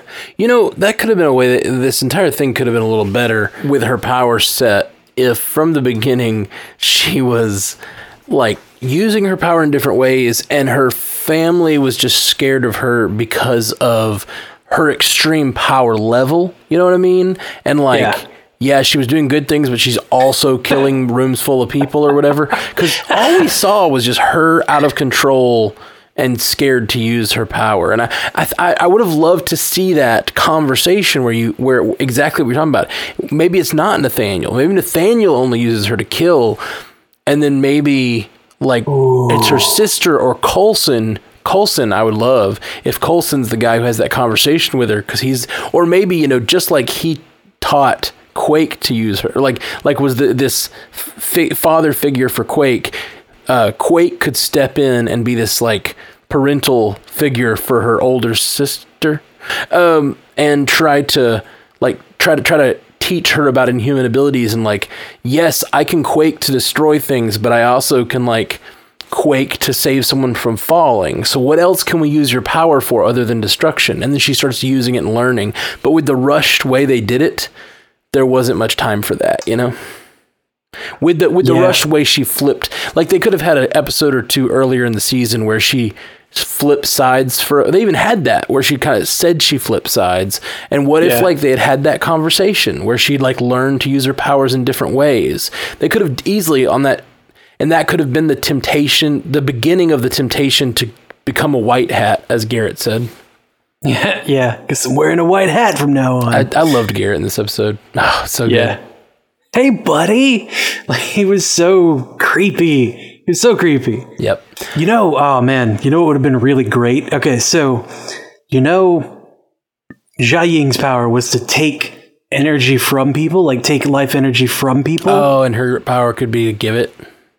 Yeah, well, like, not just give it, not give her own, but like her power, like Jia Ying takes and keeps, but if her power was to like take and then channel into, so like, that thing where that thing that we talked about where she like brings a plant back, if in order to do that, she has to drain the life of the other plants around her. Right. And then have that one plant be fine. The way she drained the power from May and sent it out or whatever. Right.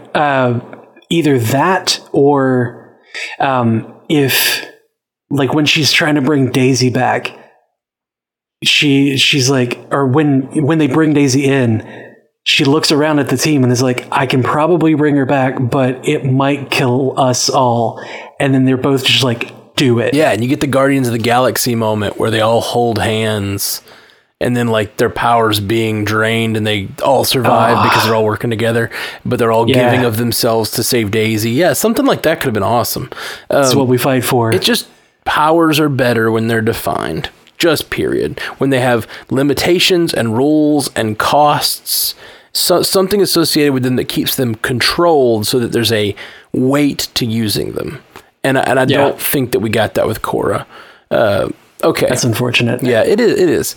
Let's see. Ericonda Bear says, that's funny. Are you sure that's not Eric and a bear? I'm going to say his Ericonda don't want none of that. It's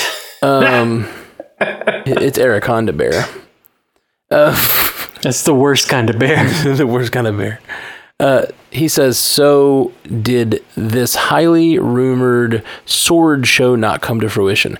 Not as far as we know. The show ended with one of the characters being in space and possibly forming some form of sword, but no Disney Plus announcement like we had heard there might be. So that's a bummer. Waterfall Angel says Coulson Academy spinoff with Flint, please. I could not agree more. It's Avengers Academy, you know, it's perfect. Be great. Yeah, that's exactly what we need. And it's Coulson who originally gelled the Avengers together. It's Coulson Academy. It'd be great, man. And what if, like, with that, you've got, like, you know, you've got Flint, but what about other, you know, young people like Cassie. Stature? Yeah, Cassie could show up for sure. Cassie could show up for sure. What is her name? Kamala Khan? Yes, absolutely. The Miss Marvel? Absolutely. Like, we could get the beginnings of that young team. Mm-hmm. Matt. The kids in WandaVision. Speed and Wiccan. That would be awesome. Oh my God, we can have those. That would be really great. I need it. Yep. I need it. M. Khalil 8 in the chat says, I'm so confused what is up with Coulson because they founded the Coulson Academy, so I assume we're in a different timeline because he's alive out there. Well, no, I think Coulson is dead. I'm guessing Coulson's story is known to S.H.I.E.L.D. at least. Coulson is dead. He is an LMD now. And just like Davis is dead, and they probably had a funeral for him and had things named after him or whatever, Davis could do that. But Davis is now an LMD. So I think that that's what's going on there. I feel like Davis being so beloved, but not a super character, which, I mean, I guess he's kind of a super character now, but like being so beloved, but not being a super character and kind of just being the pilot most of the time, like kind of makes him our Wyatt Wingfoot. I don't know who Wyatt Wingfoot is.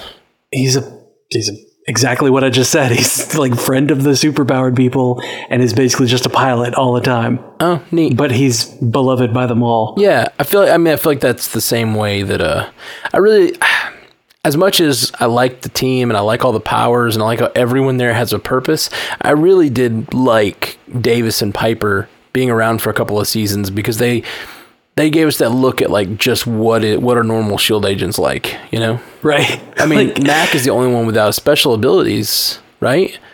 Now. And like, you know, in the main team, the one that we saw sit in that circle, Mac's the only one, and he's just a badass, the director with the shotgun axe, you know, like he's still like if you don't think that a shotgun axe is a special ability. Fair point. That is a fair point. Let's see here. Sunny Tetris says, are you guys at all sad that they didn't reference the Inhuman royal family at all? No. Take a lesson from Coulson's last episode. Are you a computer genius now? Yes. Moving on. He also said the show sucked, but 2 or 3 of the characters could have been recovered. Karnak needs his time to shine. I remember liking Karnak. I remember Karnak being like the thing we liked about the show. Yeah. And then they neutered him. Scott Buck does not know how to make hero characters relatable or likable, really, and that's a bummer. Scott Buck does not know how to make characters. Full stop. No, it's not full stop, because they both those shows, Iron Fist and Inhumans, that he show ran, are Scott Buck runs shows into the ground, says Scotty for real. That's true. Yes, though both of those shows are flawed in the characters, but they're flawed in the same way. They both have main characters who aren't the good guy. Yeah. They're not doing good things. And I think it is essential, especially when you're introducing a brand new character, to give me a reason to know he's the guy to root for. You know? Right. And the Royal Family never did that. And Iron Fist, the main character of Iron Fist, didn't do that either. Let's see here. And Dexter had the same issue with Scott Buck. Like, before Scott Buck, we had reason to believe that Dexter was a good guy because he was killing bad other people. Killers. Yeah. But then when Scott Buck took over, Dexter just became this like madman with a blood fetish. Yeah. J. Scotty for real says, "Don't you need a deep tissue massage after carrying all that head cannon? Strains the neck, turns the legs to jelly." Turns the legs to jelly. Oh man, I like it. So good. Okay, well, if anybody's got any last questions, throw them out, because we are about to be done. We've been recording for what, 2 hours now? Almost getting close. Just about 2 hours. Yeah, getting close to 2 hours. So thank you guys for joining us. Let's see, how long until we get an Agents of S.H.I.E.L.D. reunited apart with Josh Gad. Oh, yeah. I don't know. That's a good question. Maybe soon to promote the end. I honestly, I bet if they were going to do it, they would have done it before the finale to like bring in all the people to watch the finale. Oh, snap. Okay, so Waterfall Angels just said, so I guess this finale also confirms the time jumps were just following the Chronicoms and not coming from Fitz. They were following the Chronicoms, because if you remember, when one part of one of the obelisks does a thing, like melts and does the whatever, all of the parts of it do that. Interesting. Okay. So they took a section of the time stone out and put it into their thing. But were the Chronicoms using the time stone? Yeah. Or not time stone, the time obelisk. The white obelisk. Yeah. The Chronicoms showed up at the temple to take those stones, right? Okay, I didn't remember that. Okay, gotcha. So they had the time stone, or the time... damn it, you got me doing it. They had the time obelisk, and every time they used it, it would activate the one on Zephyr 1.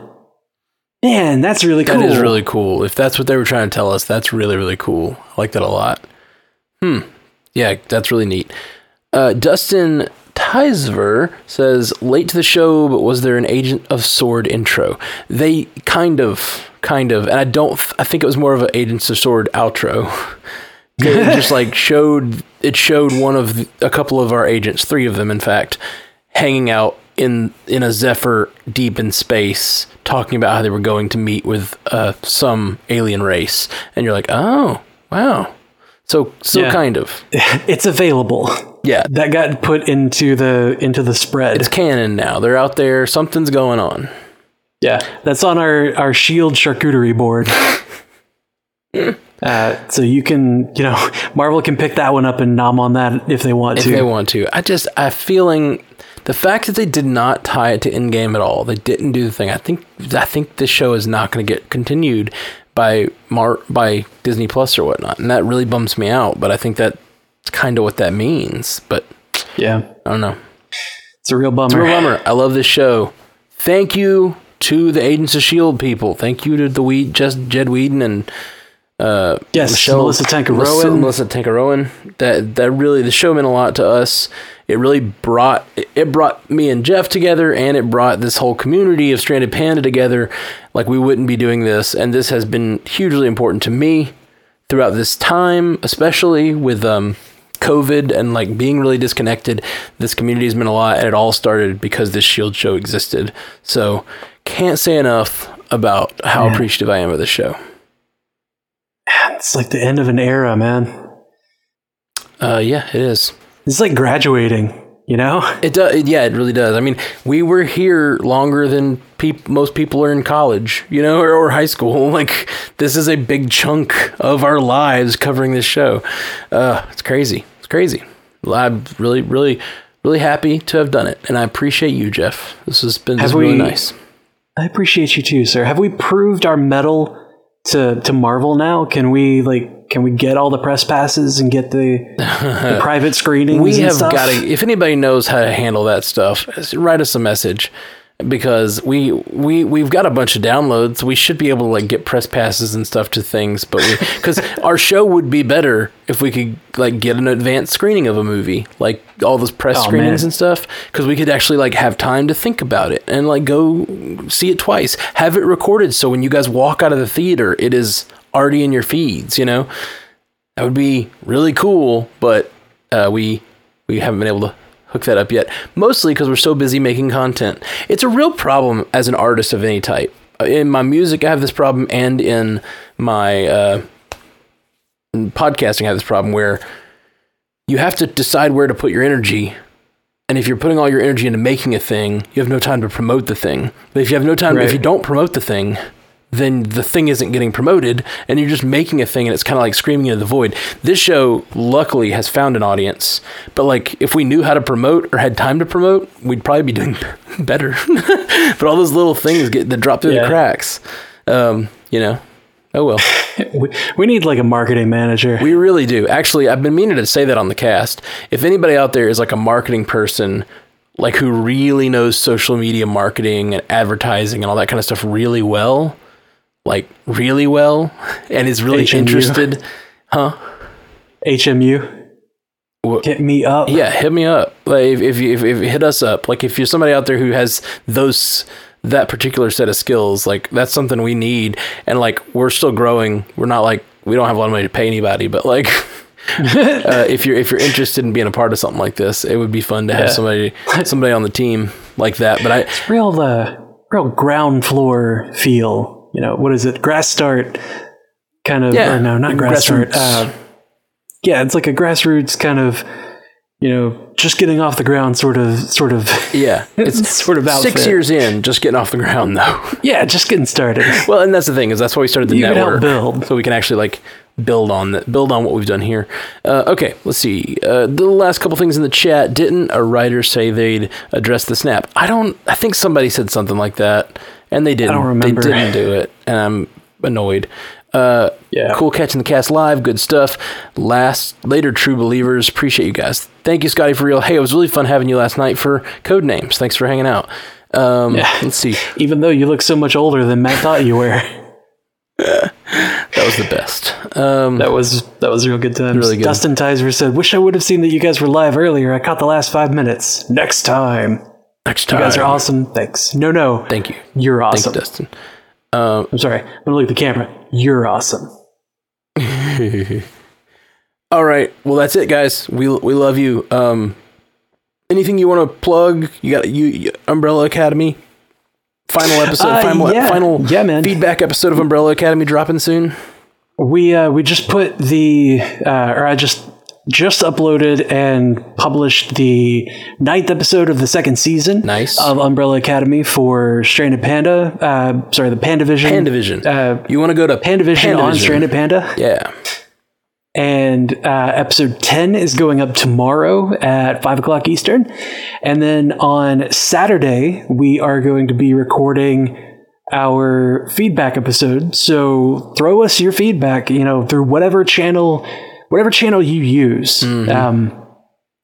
However you get feedback to us, let us know what you guys thought about Umbrella Academy and all that greatness, because we've got that we're recording and talking about on Saturday. And then on Sunday, Also on Pandavision, we're finishing Umbrella Academy Saturday, and then Sunday we're starting Lovecraft Country on Pandavision. I'm so excited. Yeah, Pandavision's going to be cool because it's just going to be like whatever the cool show is right now, we're talking about it. Doesn't matter what universe it fits in. So like, I love doing the MCU cast, but like, there's these large lulls in content, especially during COVID. But with Pandavision, it's like there's always something cool and geeky out there that we can talk about, and we can really dig into those episodes. I'm just pumped about it, man. I'm kind of banking the Witcher series for like, when we have a lull. Yeah. Well, and you can we'll talk about that off cast. We'll talk about this cast.